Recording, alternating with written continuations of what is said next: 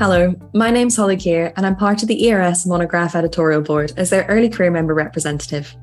I'm a translational scientist and postdoctoral researcher based at the University of Dundee in Scotland.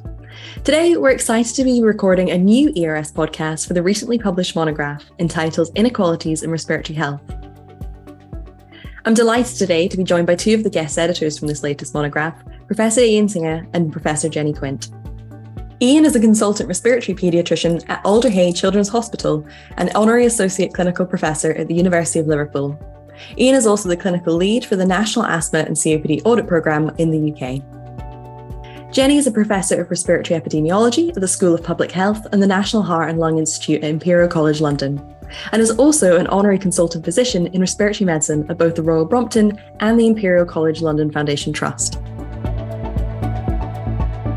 Ian and Jenny, welcome to the Monograph podcast and thank you for joining me today. I really enjoyed reading this edition of the monograph and I found it really informative as well. And I think this actually is the first time that the monograph is focused on the topic of inequalities in respiratory health, which is such an important issue and will be relevant, I think, to the whole respiratory community.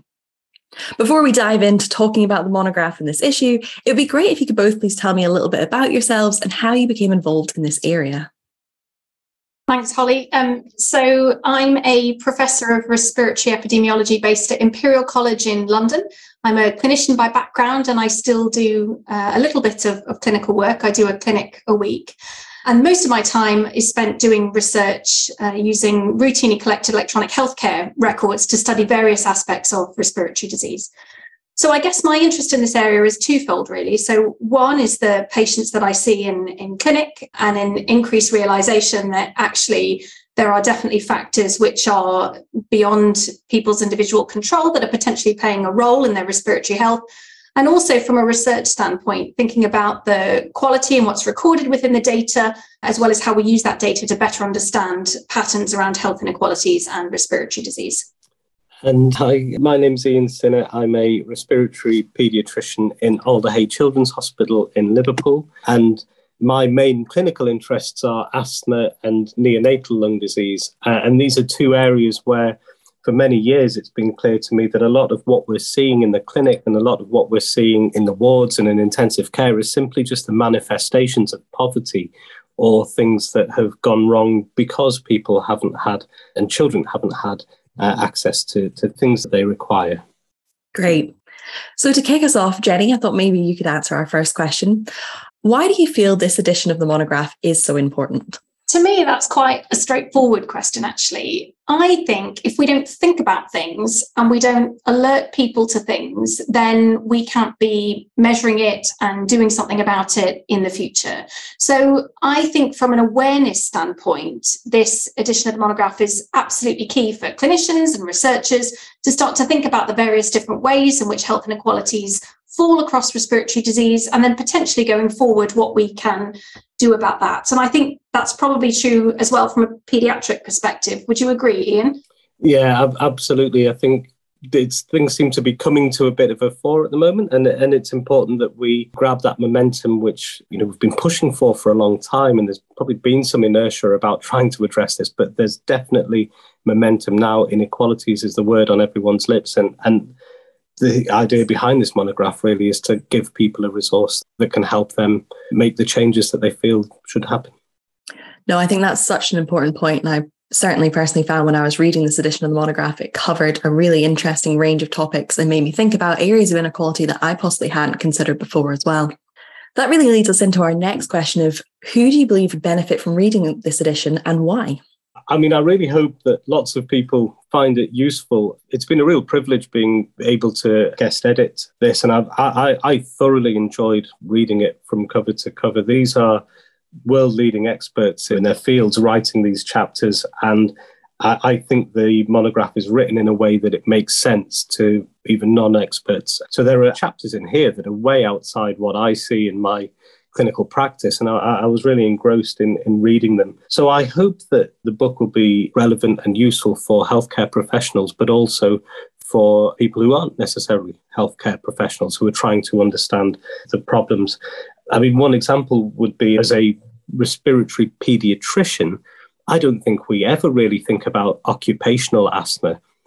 But having read the chapter on, inequalities in occupational asthma here, I suddenly started thinking to myself, well, our goal in life is to help children live their best life, the life that they deserve to live. And yet we don't really think about their jobs and the future and what this means for them. And I had not understood the global impact of poor working conditions on the lungs of people and the impact it has on their mortality. It was also useful for me to think about that because the arguments that people arguing for better workers' rights around the world on the basis of their lung health are not a million miles away from us arguing for better workers' rights for mothers so that they have enough money to bring up their children in the healthy way that they would like. So it was really interesting reading this book because it ties together a lot of concepts. There are a lot of really key themes running through, and I hope people find that useful and enjoyable. I also think it's a really up-to-date, comprehensive resource for people having data from the most recent literature. And that becomes important because one has a tendency to think about health inequalities to take a moral argument here. And that doesn't wash. The moral argument for health inequalities doesn't come well from healthcare professionals. It comes well from other people. Our role in this story is going to be to tie together what we know about health and what we know about the drivers of health and putting them together in a coherent story so that we can make change. And I hope people use the monograph as something to help convince their policymakers, their commissioners, their local politicians, their colleagues, their patients, to convince people that change needs to happen and to give an idea of what can happen. Brilliant. No, I found that, I'm a researcher, I'm not clinical, but I certainly found it a really interesting read, not only from a research point, but also the clinical aspects of it. And the fact that, as you said, Ian, this isn't just a book to guide people on their day-to-day practice, but also looking at that global overview and what needs to change and how that can be applied to many different areas, I think is just so important. And as we're discussing, this edition of the monograph highlights that inequalities in respiratory health need to be tackled as part of both a wider public health approach, but also at that clinical level. For clinicians listening, how would you recommend addressing health inequality in their day-to-day clinical practice? The simple answer to that is if you don't think about it, then you don't see it. So I think for clinicians, one of the key things is just the awareness. So thinking about things or asking questions that you wouldn't normally or have asked in the past around various health inequalities related to specific respiratory diseases. And although the monograph has been edited and written in a way that there are certain chapters associated with specific diseases, a lot of the principles actually you could almost apply across the board. So I think it's that awareness that's most important. And then I think beyond that, it's about asking the right questions. It's about thinking about things that we can modify and things that we're not able to modify. And for the things that potentially we're not able to modify within clinical practice as that relationship between a doctor and a patient, well, what other motivational tools do we have to be able to use beyond that we might be able to influence? So maybe that's tackling local government and talking about air pollution, for example, or maybe it's thinking about social housing and certain environments that go beyond that, just that clinic room. So I think it's about thinking about it both in a narrow focus, but also more broadly to build improvements. The middle section of the monograph is dedicated to inequalities in healthcare across a range of respiratory diseases, including cystic fibrosis, asthma, COPD, and lung cancer. What are the key messages for clinicians who care for patients with these diseases and are potentially also looking at patients with multiple respiratory issues? Yeah, these are really important and interesting chapters to read. I think the key things that come through are, as Jenny has said, if you don't think about this, if you don't think that there are wider drivers of people's health, that you'll miss it. Earlier in the monograph, there's a chapter talking about poverty and respiratory disease, and we highlight that compared to practically any other form of chronic and acute illness, respiratory disease is inextricably linked to poverty, more so than anything else. And it's really important that we start to disentangle some of those drivers. And I think those drivers come across quite clearly in the chapters on asthma, COPD, cystic fibrosis, and lung cancer, for example. I think one of the things that I would take away from all those chapters are, these were different groups of people writing all these chapters, one of the things that comes across in their approach is that there is a biological aspect to this, that people who are living in poverty, for example, might have different issues. People who are Black might have different issues. People who are women might have different issues, and so there is a biological driver to some of this, but there's also a socioeconomic driver to some of this. There's a race and gender driver to some of this. So what comes through in a lot of the chapters is that intersectionality of all these problems and how it is so complex, and the way that you have to start to address it is at a bigger level, but also thinking about how these might impact on individuals in the clinic. I think one of the other things that comes through for me is you get stuck in your bubble, don't you? You sometimes don't necessarily reflect on everything which is happening around the world. And I was really pleased that this monograph took quite a global view on things. And so one of the things that I took from this is that what happens in Liverpool might be quite different to what's needed in Lagos. And, thinking through the global health elements of this, particularly with regards to the COPD chapter, I think was really useful. And the third thing, which I think comes across throughout all of these, is that the best way to stop people dying from lung cancer is to stop them having lung cancer in the first place. And so the preventative measures are important. But as we see throughout the monograph, you get your biggest bang for your buck by investing in, pregnancy and early years of life. That's where a lot of these problems begin and start. And I think that comes through clearly in the monograph. No, I completely agree with that. I think it's a very clear and strong message. I'm not sure that's what you asked me.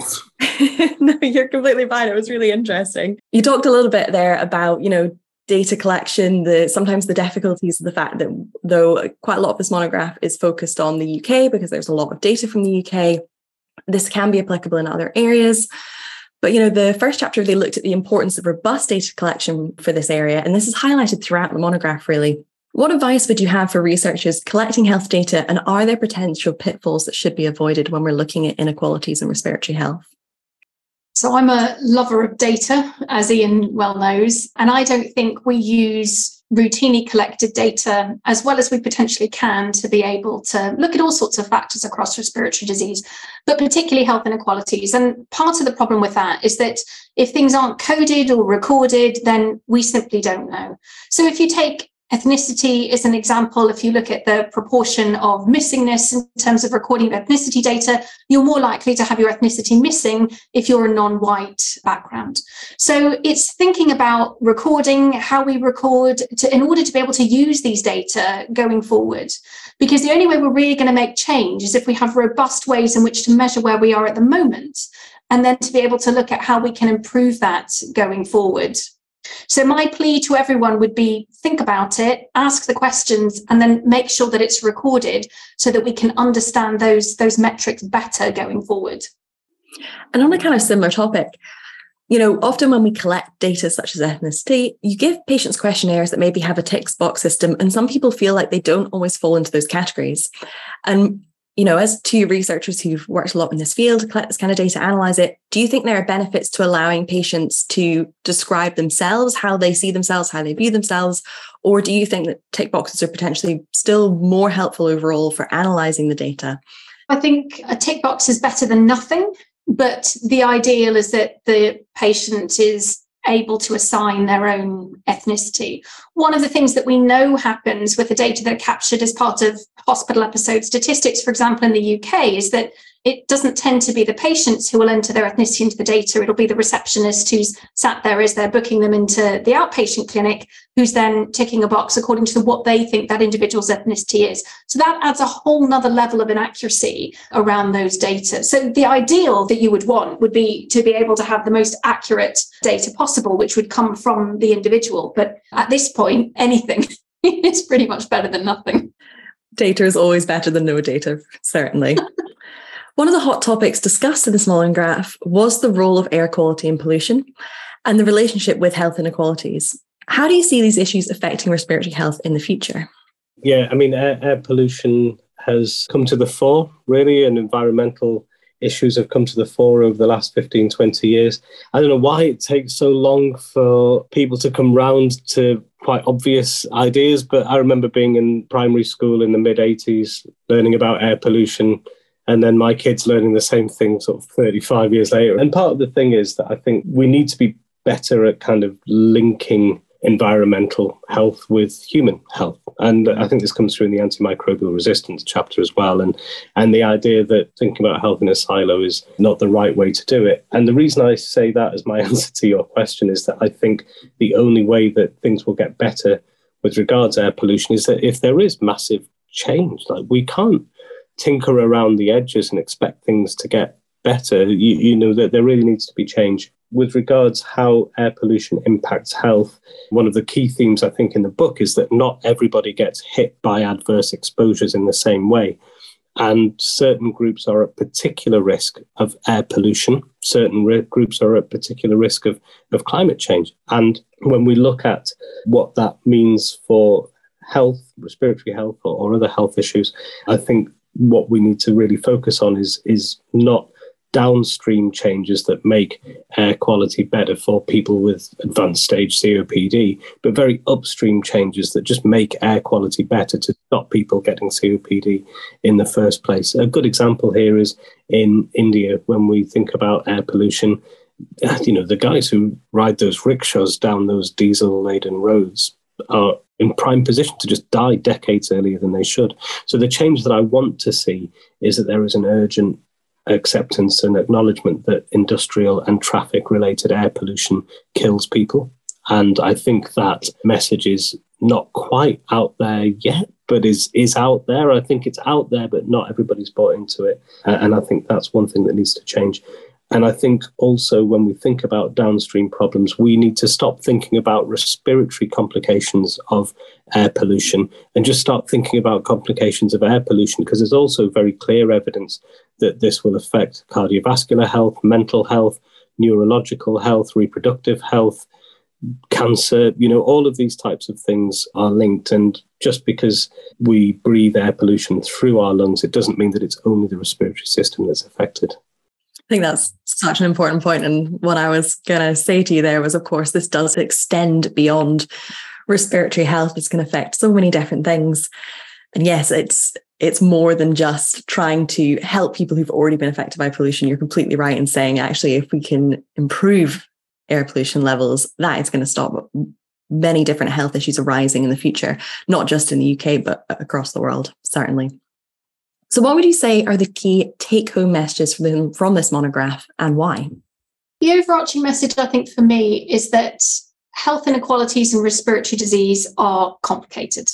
And there is certainly not one size fits all with respect to thinking about the way various different aspects interplay with specific individuals and specific diseases, as well as how we might mitigate and change things going forward. So this, you know, as Ian alluded to earlier, things take time. This is going to take time, unfortunately, to solve all of the issues that have been raised throughout this monograph. I think the important thing, though, is that people start to think about it. And I think that's where this is so fantastic, because it really is helping people to hone in and think, what should I be asking and what can I be doing? And from a practical standpoint, I always like to think about that in terms of what can I modify and do in the short term? What can I do as an individual in an interaction with a patient? And what's more for the longer term? Where are the research gaps? What more information do we need? And who else do we need to be lobbying and thinking about rather than just the individual patient? So going back to policymakers and governments and thinking about how things can potentially be modified going forward. So I think there's quite a few messages that people can take home, but the overarching one being this really is important and something that we need to be thinking about. I think you're completely right. And again, we've talked about it a lot already in the podcast, but the fact that this monograph is not just for clinicians, it really is for everyone in the respiratory community and also probably in government and policy as well, because those are the things that are going to make changes to inequalities in health. So my final question, and then it's one for you both, is looking towards the future. What do you believe are going to be the key challenges for health inequality in the future? And in your opinion, how do you think they should be addressed? Changing hearts and minds is one of those things, you know, making sure that everybody knows that this is an issue. And the second thing that goes with that is we kind of need to move away from being just shouting into the ether and tweeting each other about how morally sad we are about various things. We actually need to use it to drive some kind of tangible change. And I think we need to convince people that change can happen. And it can be changes that we make in our practice, changes that we get our direct bosses to make, and changes that we get prime ministers and presidents and sort of international groups to make. So change can happen, and that change needs to happen. I think a lot of the problem lies with the fact that people who hold the money and make the policies are a billion miles away from the actual problems. And so the initiatives, the sort of changes, the interventions that we might make are going to miss the mark completely unless we co-produce them with families and communities. So my kind of vision, certainly for our research group, is in Liverpool, is where do we go with place-based approaches? How do you take a national directive to improve something by 50% and actually turn it into something which matters at a council ward level with potentially high levels of vulnerable people for different reasons? You know, how do you take that and make it happen? And I think the place-based approach is going to be really key. I think in this story, there will be people like me who are clinicians, and there'll be people like you and Jenny who are researchers and experts in data. And I think the first step we need to do is tie our voices together. Okay, because we will start to tell a stronger story if we tell it together. But alongside that, the real changes that happen in the world happen with cultural change, with filmmakers, with poets, with street artists. And alongside all the beauty that those things bring, they bring a grit and a steel that changes people's opinions over the course of an hour in a way that I'll never be able to do over the course of my entire career. So tying clinicians, researchers, communities, and cultural and societal approaches to this is where it's at. These are going to be the bigger challenges, and these are things that doctors aren't necessarily well trained for. You know, it's disingenuous to do a talk about newborn lung disease in various parts of the world and not mention the fact that the biggest driver for newborn lung disease is the lack of women's rights in those places. But how do you take an epidemiologist from Imperial, a paediatrician from Liverpool, a health visitor from a particular part of the country, somewhere else in the world, and formulate a story that makes sense? That's going to be the challenge. How do we tie together all these threads? I completely agree with everything that you said, Ian, and I believe that the biggest challenge is really trying to persuade people to not think that this is too difficult to tackle. So I feel like there's an underlying inertia. There'll always be a certain degree of inequity and inequality, but it's how do you stop people from using that as an excuse that there's no point in trying because it's all too difficult. So for me, I think the solution to that is thinking about small steps. So modifying the little things, the local things, the things that you can change. And then as you start to see those solutions work, building on that and starting to take things even further. Because I would hate nothing more, much as I love working with you, to be sat here in another 10 years' time having this conversation and actually nothing has changed. I would hope that things really can change and people can make a difference. I love the fact that you talked about that inertia, because it's really important. And I think one of the things that, again, I hope comes through in the monograph that people will read is that we are very good in healthcare at suddenly pointing the finger at patients and families and saying, why did you not do this? And actually, when we look at it, stigma is the biggest driver. Stigma is the machinery of inequality, and how we start to overcome that inertia and how we overcome our thoughts on what poverty is and what, sort of structural racism is and what gender-based differences are. How we start to overcome that will rely on how well we actually understand the world in which we live. And yeah, you're right. I feel bad now because you said something really tangible and pragmatic, which is that everybody can make small changes. And I said, we need to tackle women's rights in various parts of the world. And I think you're exactly right. And people like me that jump straight to, well, this can't get better until, women have education rights and things. We're part of the problem because we're right. We're right to say those things, but we can't just leapfrog things that are happening on our doorstep in order to achieve that. We have to do all these things in parallel. And the better we are at doing them, the more quickly they'll happen in parallel, because these two systems will learn from each other. But I think that's absolutely key. It's about thinking about things from different angles, and that's what makes things move forward. So it's not that, you know, your approach or my approach is right or wrong. It's just about thinking about things from different angles. That's what makes things change. I think you're both completely correct in that we all have a responsibility on an individual level to try and make the changes that we can day to day. But of course, there's only so much we can do as individuals. And some of this does need to be large movements and policy changes, public health changes, and changes to our attitudes in general of how we approach these topics. So I always joke with people that, you know, I do a fair bit of work with NHS England, for example, and they're not interested in evidence-based policy. They're interested in policy-based evidence. So, you know, they have an agenda and then they want to know what's going to underpin their agenda. So I just think fundamentally we think very differently. It's not a comfortable position to be in, to be challenging policymakers. And that's why we really wanted this monograph to pull together the stories and the arguments that we use when we threaten to take councils to the High Court, when we threaten to take landlords to the High Court, when we threaten to take the government to the High Court. The key thing is shifting it from being we are morally outraged doctors to the evidence says that this kills children.